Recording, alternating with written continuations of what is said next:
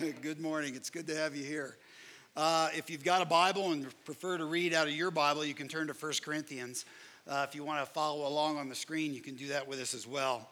This is a letter that is written by the Apostle Paul to a really interesting church. It's a church a lot like ours. It's got a lot of stuff going on in it. It's not all good. You know, it needs fixing, needs Jesus. And to this church, the Apostle Paul writes the following. He says, "For Christ did not send me to baptize, but to preach the gospel, not with words of human wisdom, lest the cross of Christ be emptied of its power. For the message of the cross is foolishness to those who are perishing, but to us who are being saved, it is the power of God. For it is written, I will destroy the wisdom of the wise, the intelligence of the intelligent I will frustrate.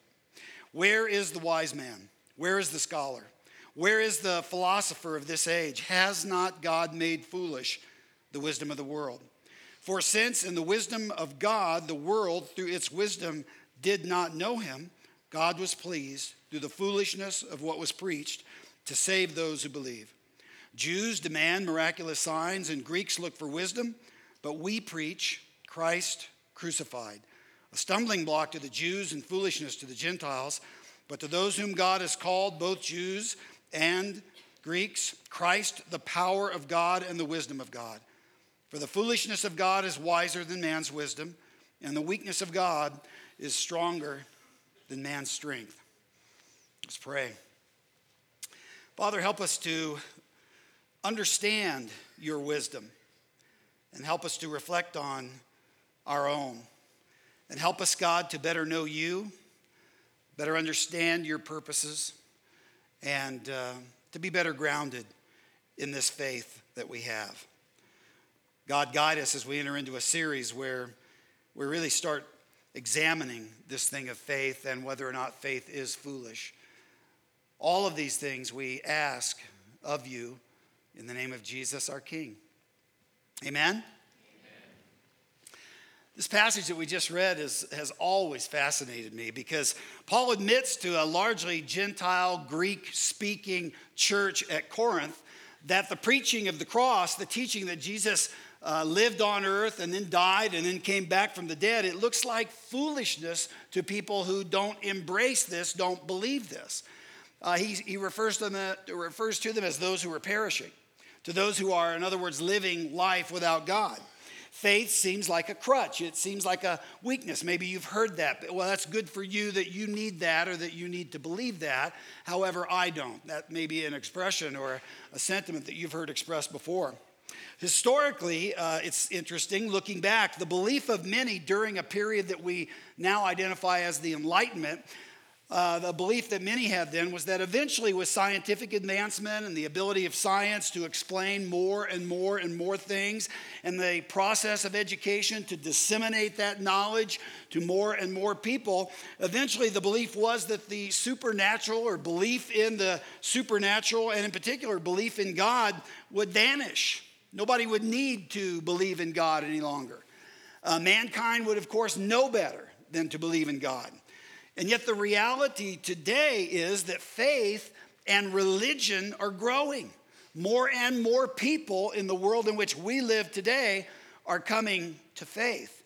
A major new study by the Pew Research Center, and this was reported in the Washington Post, says, and I quote, that the world is expected to become more religious, not less, end quote.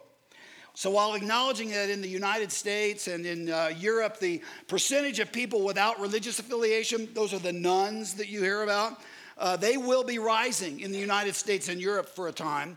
But the article also points out that around the world, overall religion is growing steadily and rapidly.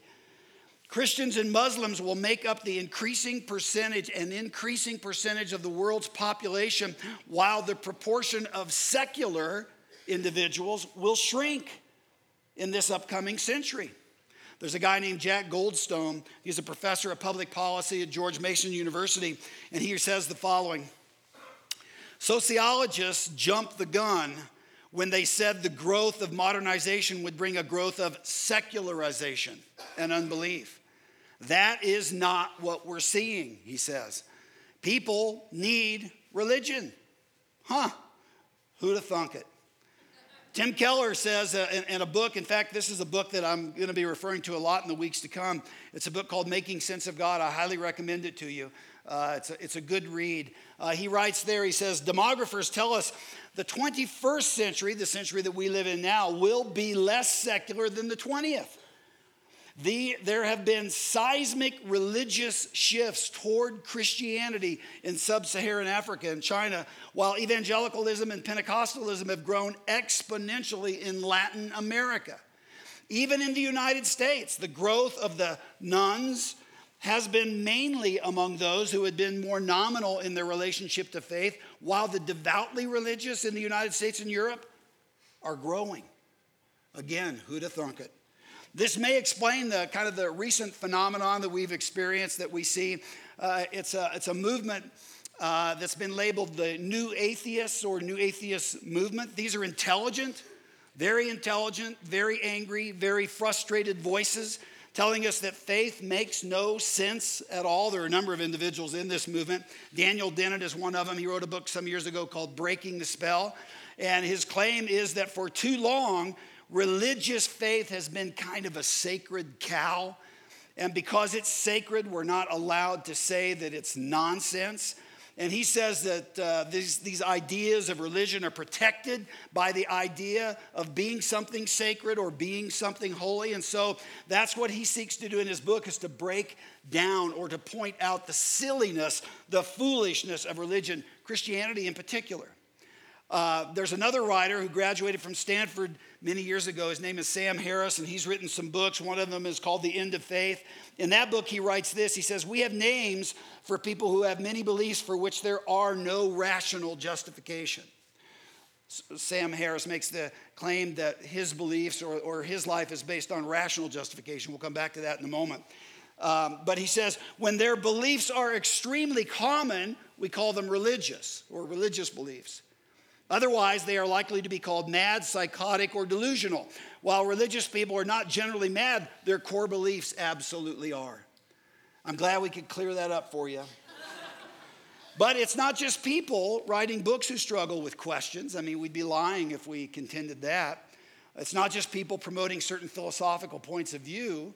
The truth is, sometimes, for most of us, there are difficulties, there are struggles, there are times when we find ourselves wrestling with what we say we believe. Somebody prays for an alcoholic father for 20 years, and nothing seems to happen.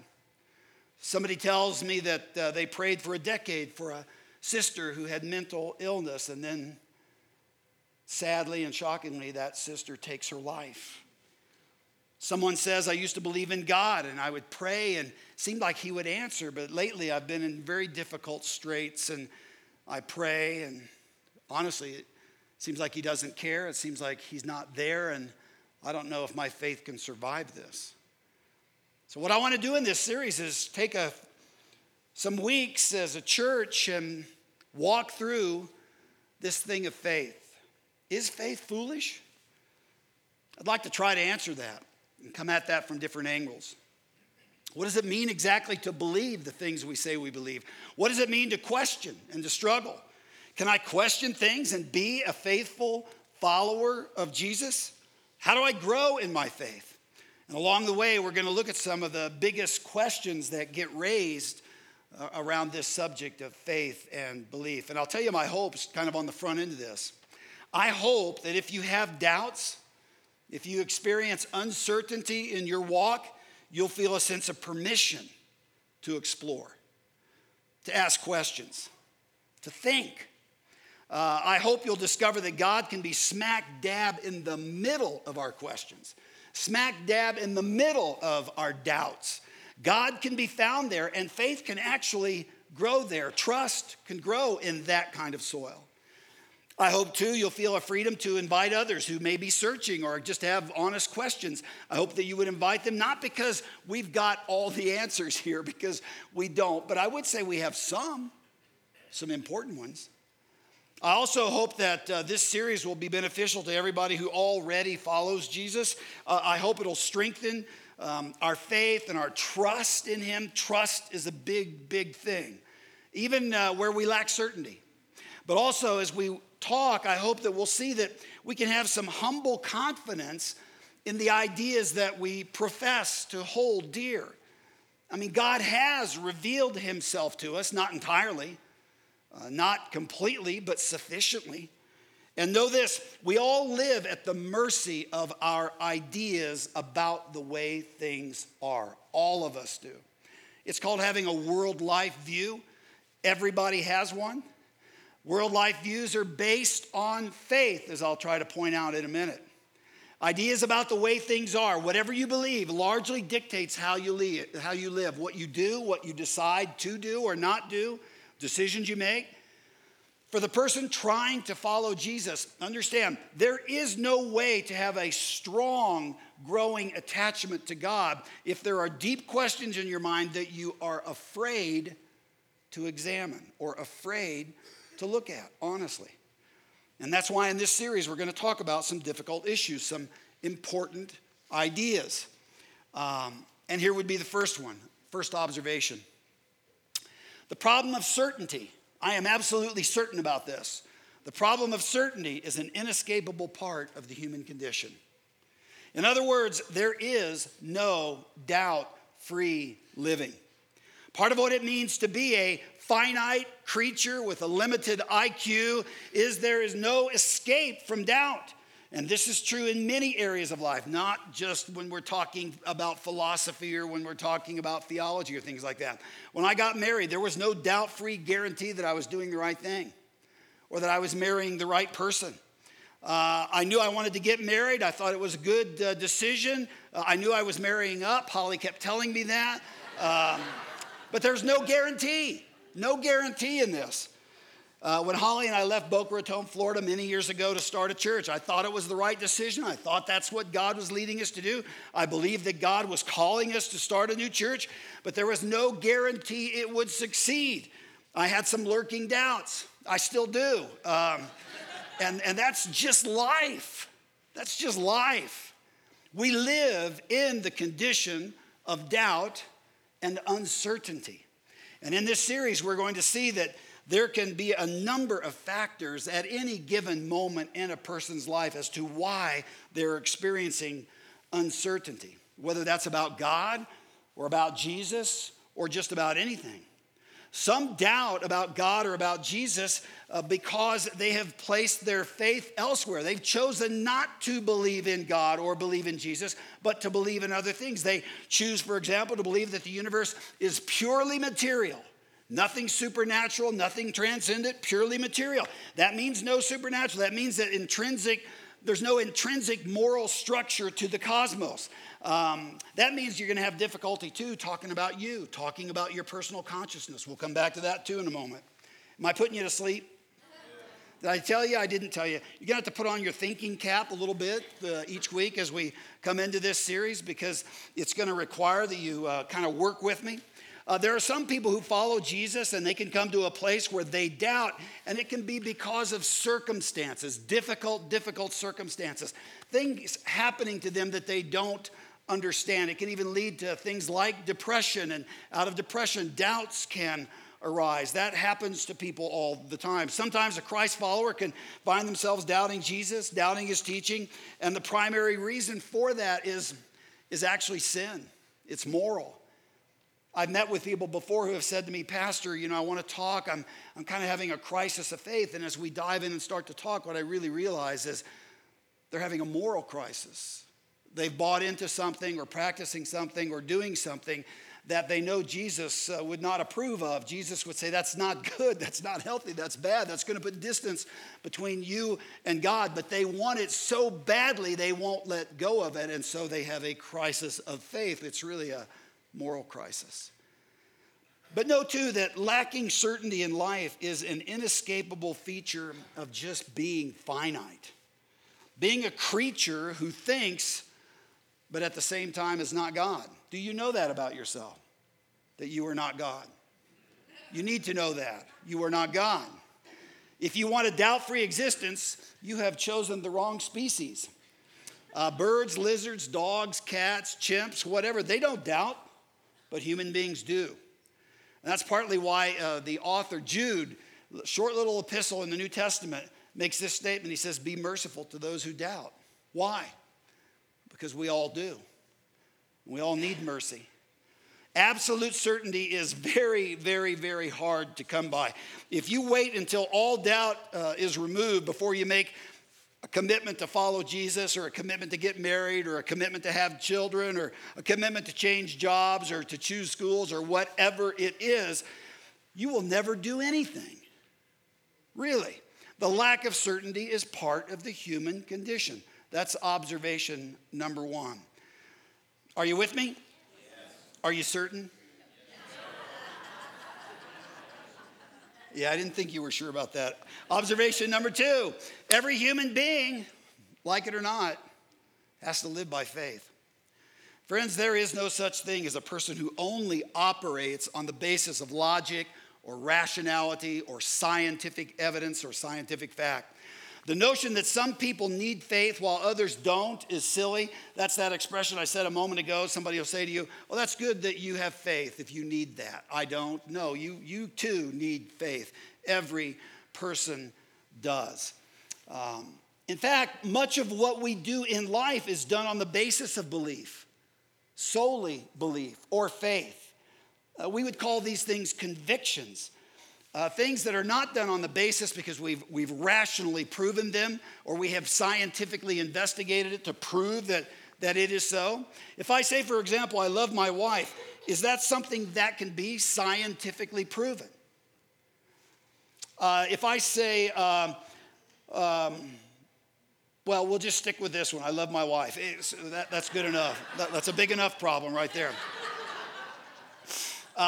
If I make a statement like that, what does that mean? Does that just mean that there are certain firing neurons in my brain? Am I referring to a complex chemical reaction that's going on in my body? Or am I referring to something that is best understood and even best defined by a God of love who explains love to me? If I look at a Vincent van Gogh painting, The Starry Night, one of my favorites, I absolutely love this, and I say, wow, that is magnificent. That is beautiful.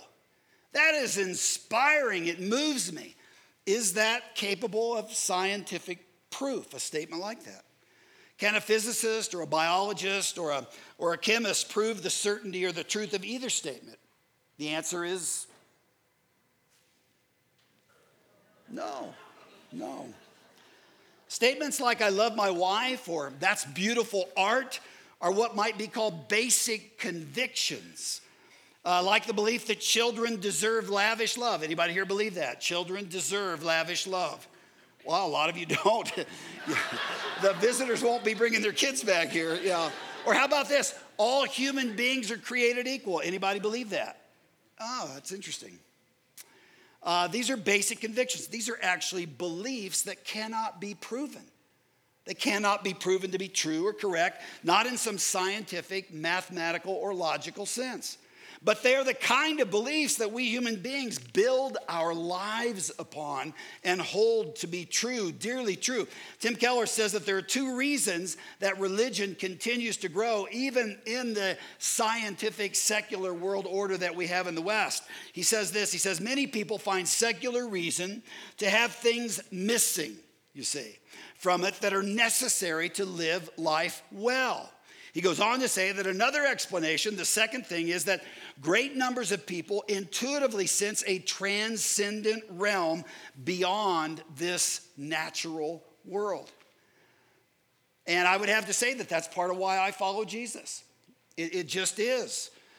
Only a good and righteous and personal and loving God makes sense to me out of things like love and hate or good and evil. I best understand what those words mean against the backdrop of who God is. Only a creative, wise maker of the universe, someone who loves diversity, loves color, loves shape, and so makes sense out of the word beauty or out of the word creativity.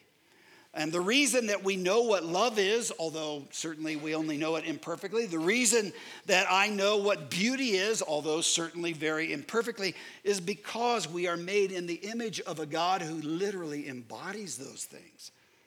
And I see these things beautifully displayed also, perfectly displayed, in the life of Jesus. Without this understanding, things like love, words like beauty, compassion, kindness, goodness, they make no sense at all. They have no meaning. God even helps me understand the phenomenon of evil.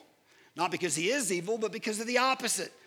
Because his character is the very opposite of evil. You see, God is truthful, God is loving, God is gracious, God is merciful, God is long-suffering, God is fair, God is good. Evil is the opposite of all of those things. Science cannot give these things meaningful definitions. It doesn't even really try. Science can only describe what is. Tim Keller says this. He says, science alone cannot serve as a guide for human society. This was well summarized in a speech that was written for but never delivered at the Scopes trial. Remember the Scopes trial, the monkey trial? I was there. It was something else. It was 1925. It says, science, and this is a quote from that speech, science is a magnificent material force. Anybody disagree with that? I mean, I love the refrigerator that I have versus what they used 200 years ago, which was a block of ice. I have a kicking butt mountain bike because of science. I love it. Let me tell you, I love it. So I agree wholeheartedly with this statement. Science is a magnificent material force, but it is not a teacher of morals. It can perfect machinery, but it adds no moral restraints to protect society from the misuse of the machine. That's a big problem. Science does not and cannot teach brotherly love. Secular scientific reason is a great good, but if taken as the sole basis for human life, it will be discovered that there are too many things we need that it is missing. Jennifer Hedge is an author, wrote a book called A History of Doubt. It's a really interesting read. She says that there are basically two ways to approach life. One takes a lot more description than another. She says the first way to approach life is the universe is nothing but an accidental pile of stuff jostling around with no rhyme or reason, and all life on earth is but a tiny, utterly inconsequential speck of nothing in a corner of space existing in the blink of an eye, never to be judged, noticed, or remembered. That's one way to see it. That is a materialist's view of life. That's a rather discouraging view of life too, if that's where you want to stop. The other view of life, shorter to describe, she says is this. She says, no, I think it was created by someone, by a personal God for a reason, who will hold all things accountable someday and fix it. So interesting. Now here's an important point. You ready for an important point? Okay. Understand this conversation, it's not really a conversation, but this conversation that we're having, that you have between a person with faith and a person without faith, there's no such thing really as the category of a person without faith. All people are people of faith. The two views that I just read to you, both of those views are based on faith. Neither view can be proved with any certainty. That there is a personal God who created it all, or that it's all just a materialist cosmos that we live in with no transcendent meaning or creator or person or rationale behind it. Both positions are essentially based on faith. Both rest on a series of beliefs. Now, we don't like having to live by faith. That's true.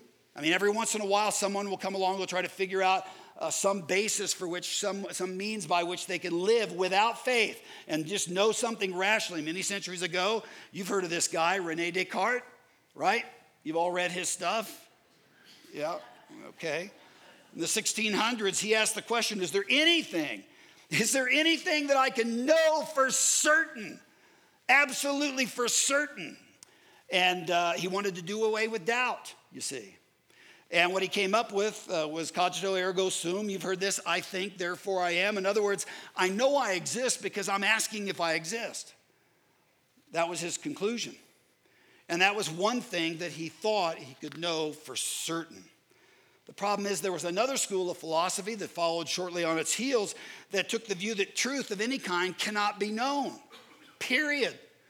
And so even Descartes' position became radically undermined by that school of philosophical thought. This is the philosophical school of skepticism. Have you heard of that? The school of skepticism. This is all going to be on the test. So I hope you're taking notes. The school of skepticism says there is no way really to know any truth, at least nothing for certain. In fact, we cannot know what we is. Personal self-consciousness is a real problem, you understand, for science, for philosophers, and there are modern day versions of this kind of thinking. Daniel Dennett, the philosopher I mentioned earlier, says that the problem of consciousness, trying to understand what we means or I mean, that is our biggest problem. What exactly is a self? What is self-awareness?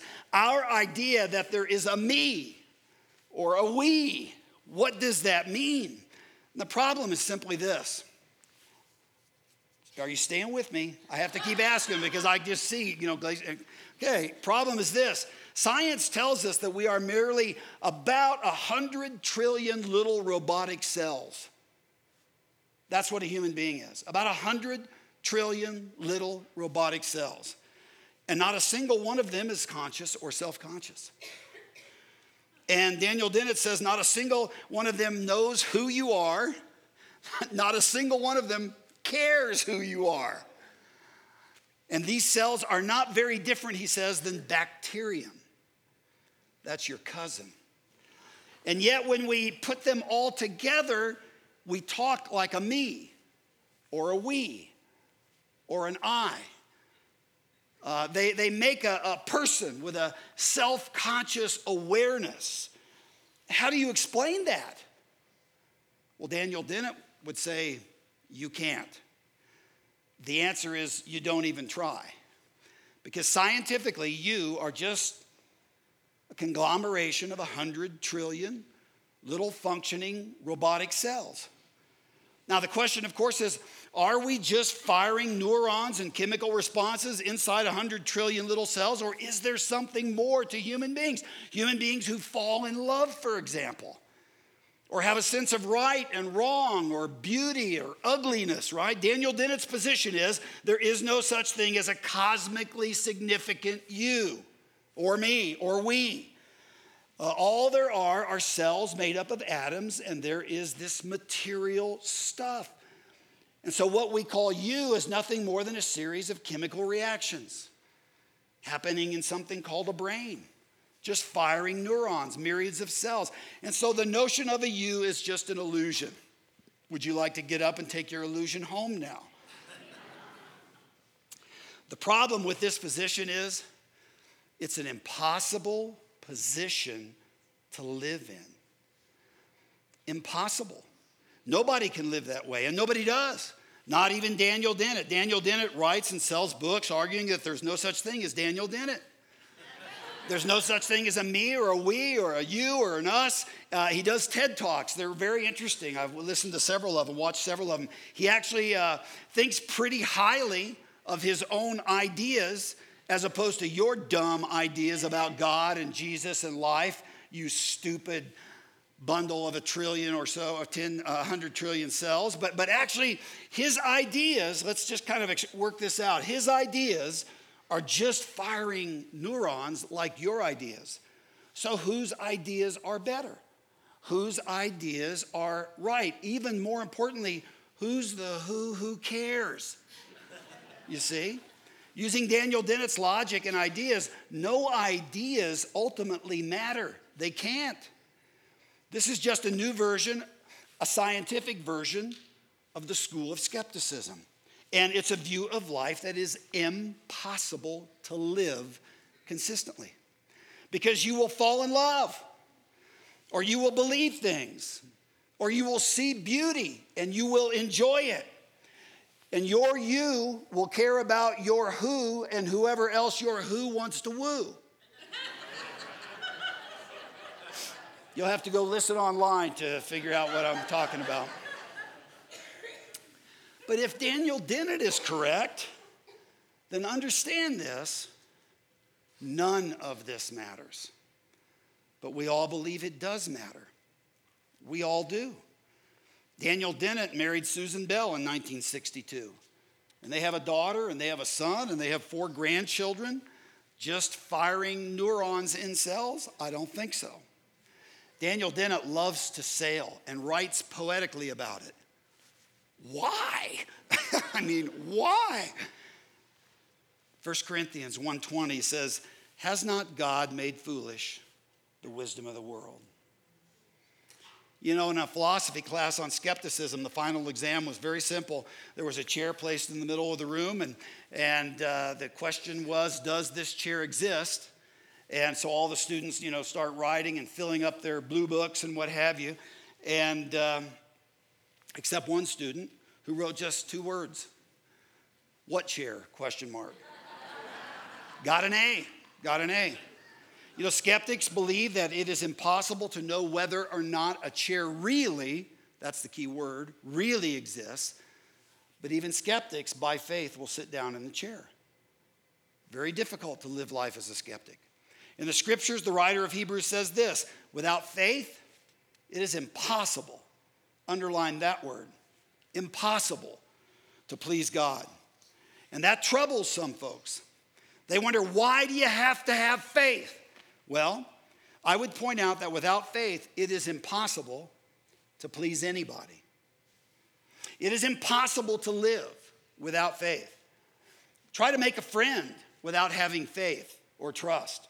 Faith that they are telling you the truth, faith that they will show up at the restaurant where they said they were going to meet you, trust that they will pick you up from work because your car is broken.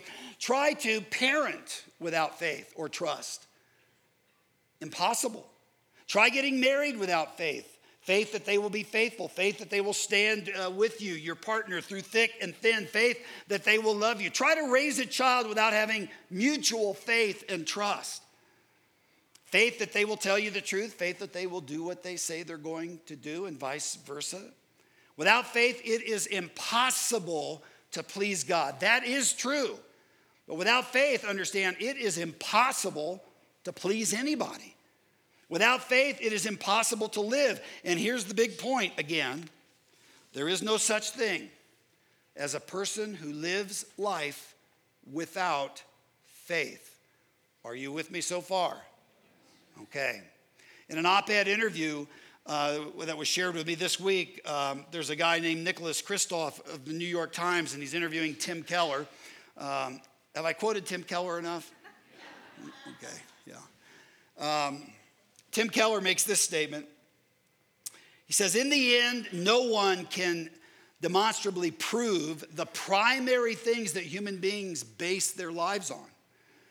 Whether we are talking about the existence of God or the importance of human rights and equality. And then he quotes Nietzsche, our favorite philosopher.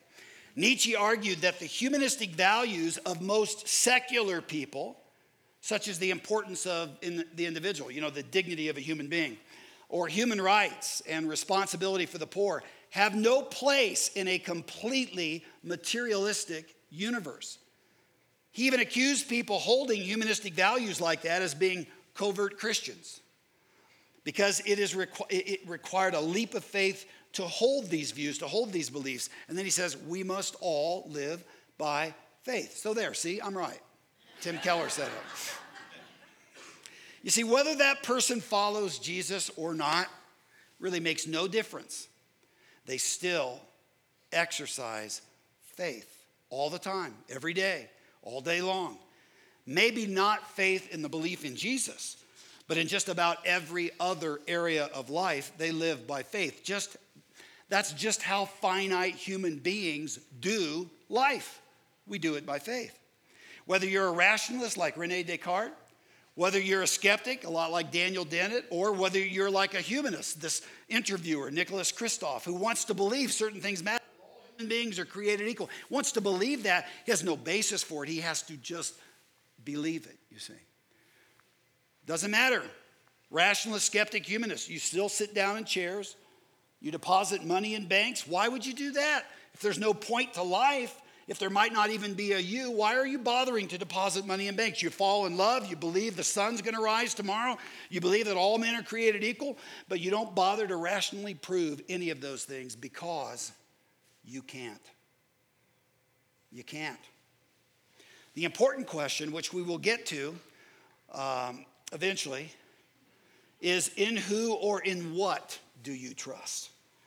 is your faith warranted? You see, the foolishness of our faith largely is determined by the who or the what we put our faith in. We'll get to that in a couple hours. When faith, there is a day coming, this is so interesting, there is a day coming according to the Bible when faith will not be necessary. That'll be great, that's good.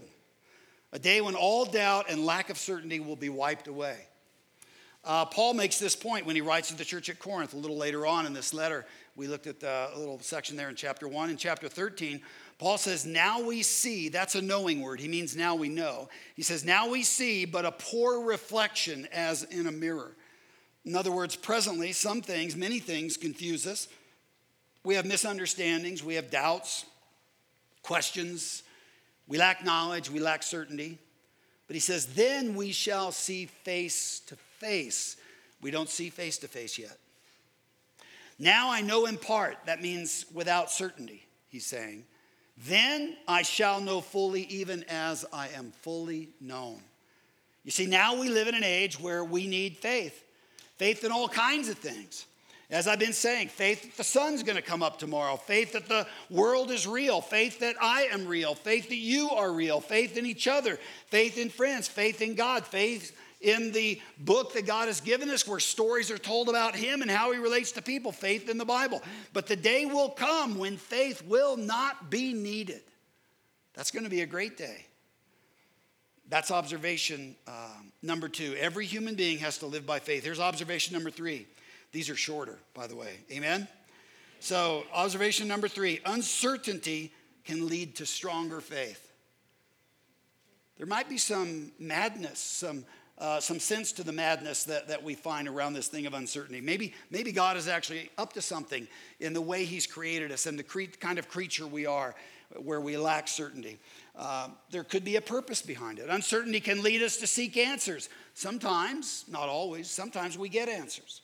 Uncertainty can make us humble in our dealings with one another, or at least it should. Religious doubt can cause us to dig deeper into our relationship with God and in the process get to know God better. Sometimes Christians who doubt can become overwhelmed by guilt feelings. They feel like, I'm not being a very good Christian. I've got some doubts or whatever. And so they try to repress those doubts, those feelings, those concerns. Friends, where you lack knowledge, where you lack answers, where you lack certainty, be humble and be patient and dig deeper. Take those concerns to God. I mean, we're not going to get into it this morning, but that's the whole point of the book of Job. It's the whole point of the book of Ecclesiastes. Kohelet, the observer of life in the book of Ecclesiastes, notes that there are a lot of things in life that make absolutely no sense at all. And as you read it, you're going, is this really in the Bible? And it's like, yeah, it's there because that's how we feel often. Life doesn't make sense. But at the very end of the book, it's that, there is a God. Yes, you don't understand, and you may not even get answers, but there is a God. And so this faith and trust thing becomes very, very important. God wants our doubts to eventually drive us to deeper places of faith and trust. But that can't happen if we try to suppress or ignore our doubts. And a lot of times that happens in churches. I'll tell you the truth, we delight God when we dig to get better understandings of our faith or of the world we live in. Did you know that God loves science? Did you know that God created science, the whole investigative process? It honors God when we seek to gain a better understanding or more knowledge or look for scientific discovery. That all honors God. Jesus, in fact, had a lot to say about this thing of truth. It's so interesting to me. He says, you will know the truth and the truth will set you free. Finding the truth out about something actually helps us become who we're supposed to become. Jesus said this too. He said, I am the way, the truth, and the life. That's interesting. He said, when the Spirit comes, he will guide you into all truth. So Jesus talked about a process for disciples, men, women, children, growing in their understanding of the truth, learning and possessing better knowledge, more accurate knowledge. But it is interesting to me that according to Jesus, you don't have to choose between truth or Jesus. Your search for truth will ultimately lead you to him. Even when sometimes we hold certain things to be true and they seem to contradict the faith that we have in Jesus. Be patient, be humble, Keep digging. You might figure it out, or you might not. But here's the deal. There is no other way to do life than to do it by faith. And my question is just this: have you considered Jesus and putting faith in Jesus as a partner in the pursuit of finding truth? Jesus, understand, would have you investigate, have you think, have you question, have you wrestle, have you struggle, have you work it out as best you can until you come to see that beauty and complexity and wisdom and mystery and truth and certainty are all ultimately found in him. Ultimately, he's the resolution of every intellectual dilemma that we have. You just won't get them all resolved in this life. The problem of doubt, our lack of certainty, can and should motivate us to know him better and trust him more. That's observation number 3. Here's the last one. What time is it? Oh, we got lots of time. Number 4. When certainty is impossible, faithfulness is called for. Can you think of any doubters in the Bible? Who's the most famous? Yeah, he was such a doubter, it became his nickname. Abraham doubted. Sarah doubted. Elijah doubted. John the Baptist. All these people had doubts, very significant doubts at certain times. Doubts about what God was up to. Doubts about where life was going.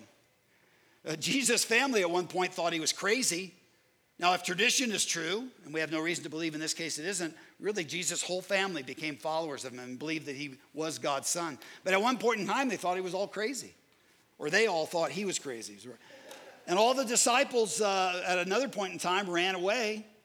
I mean, there are lots of doubters mentioned in the Bible. But here's the interesting thing. God doesn't give up on any of these doubters. Thank God. God didn't ask and doesn't ask people to manufacture certainty.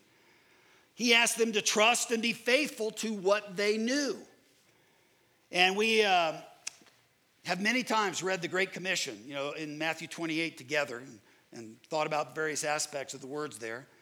Those 11 disciples who just before Jesus ascends into heaven, they're gathered together. These are guys who have learned with Jesus and studied with Jesus and followed Jesus and ate with Jesus and watched Jesus heal people and listened to Jesus teach. I mean, they've been immersed in Jesus for some time.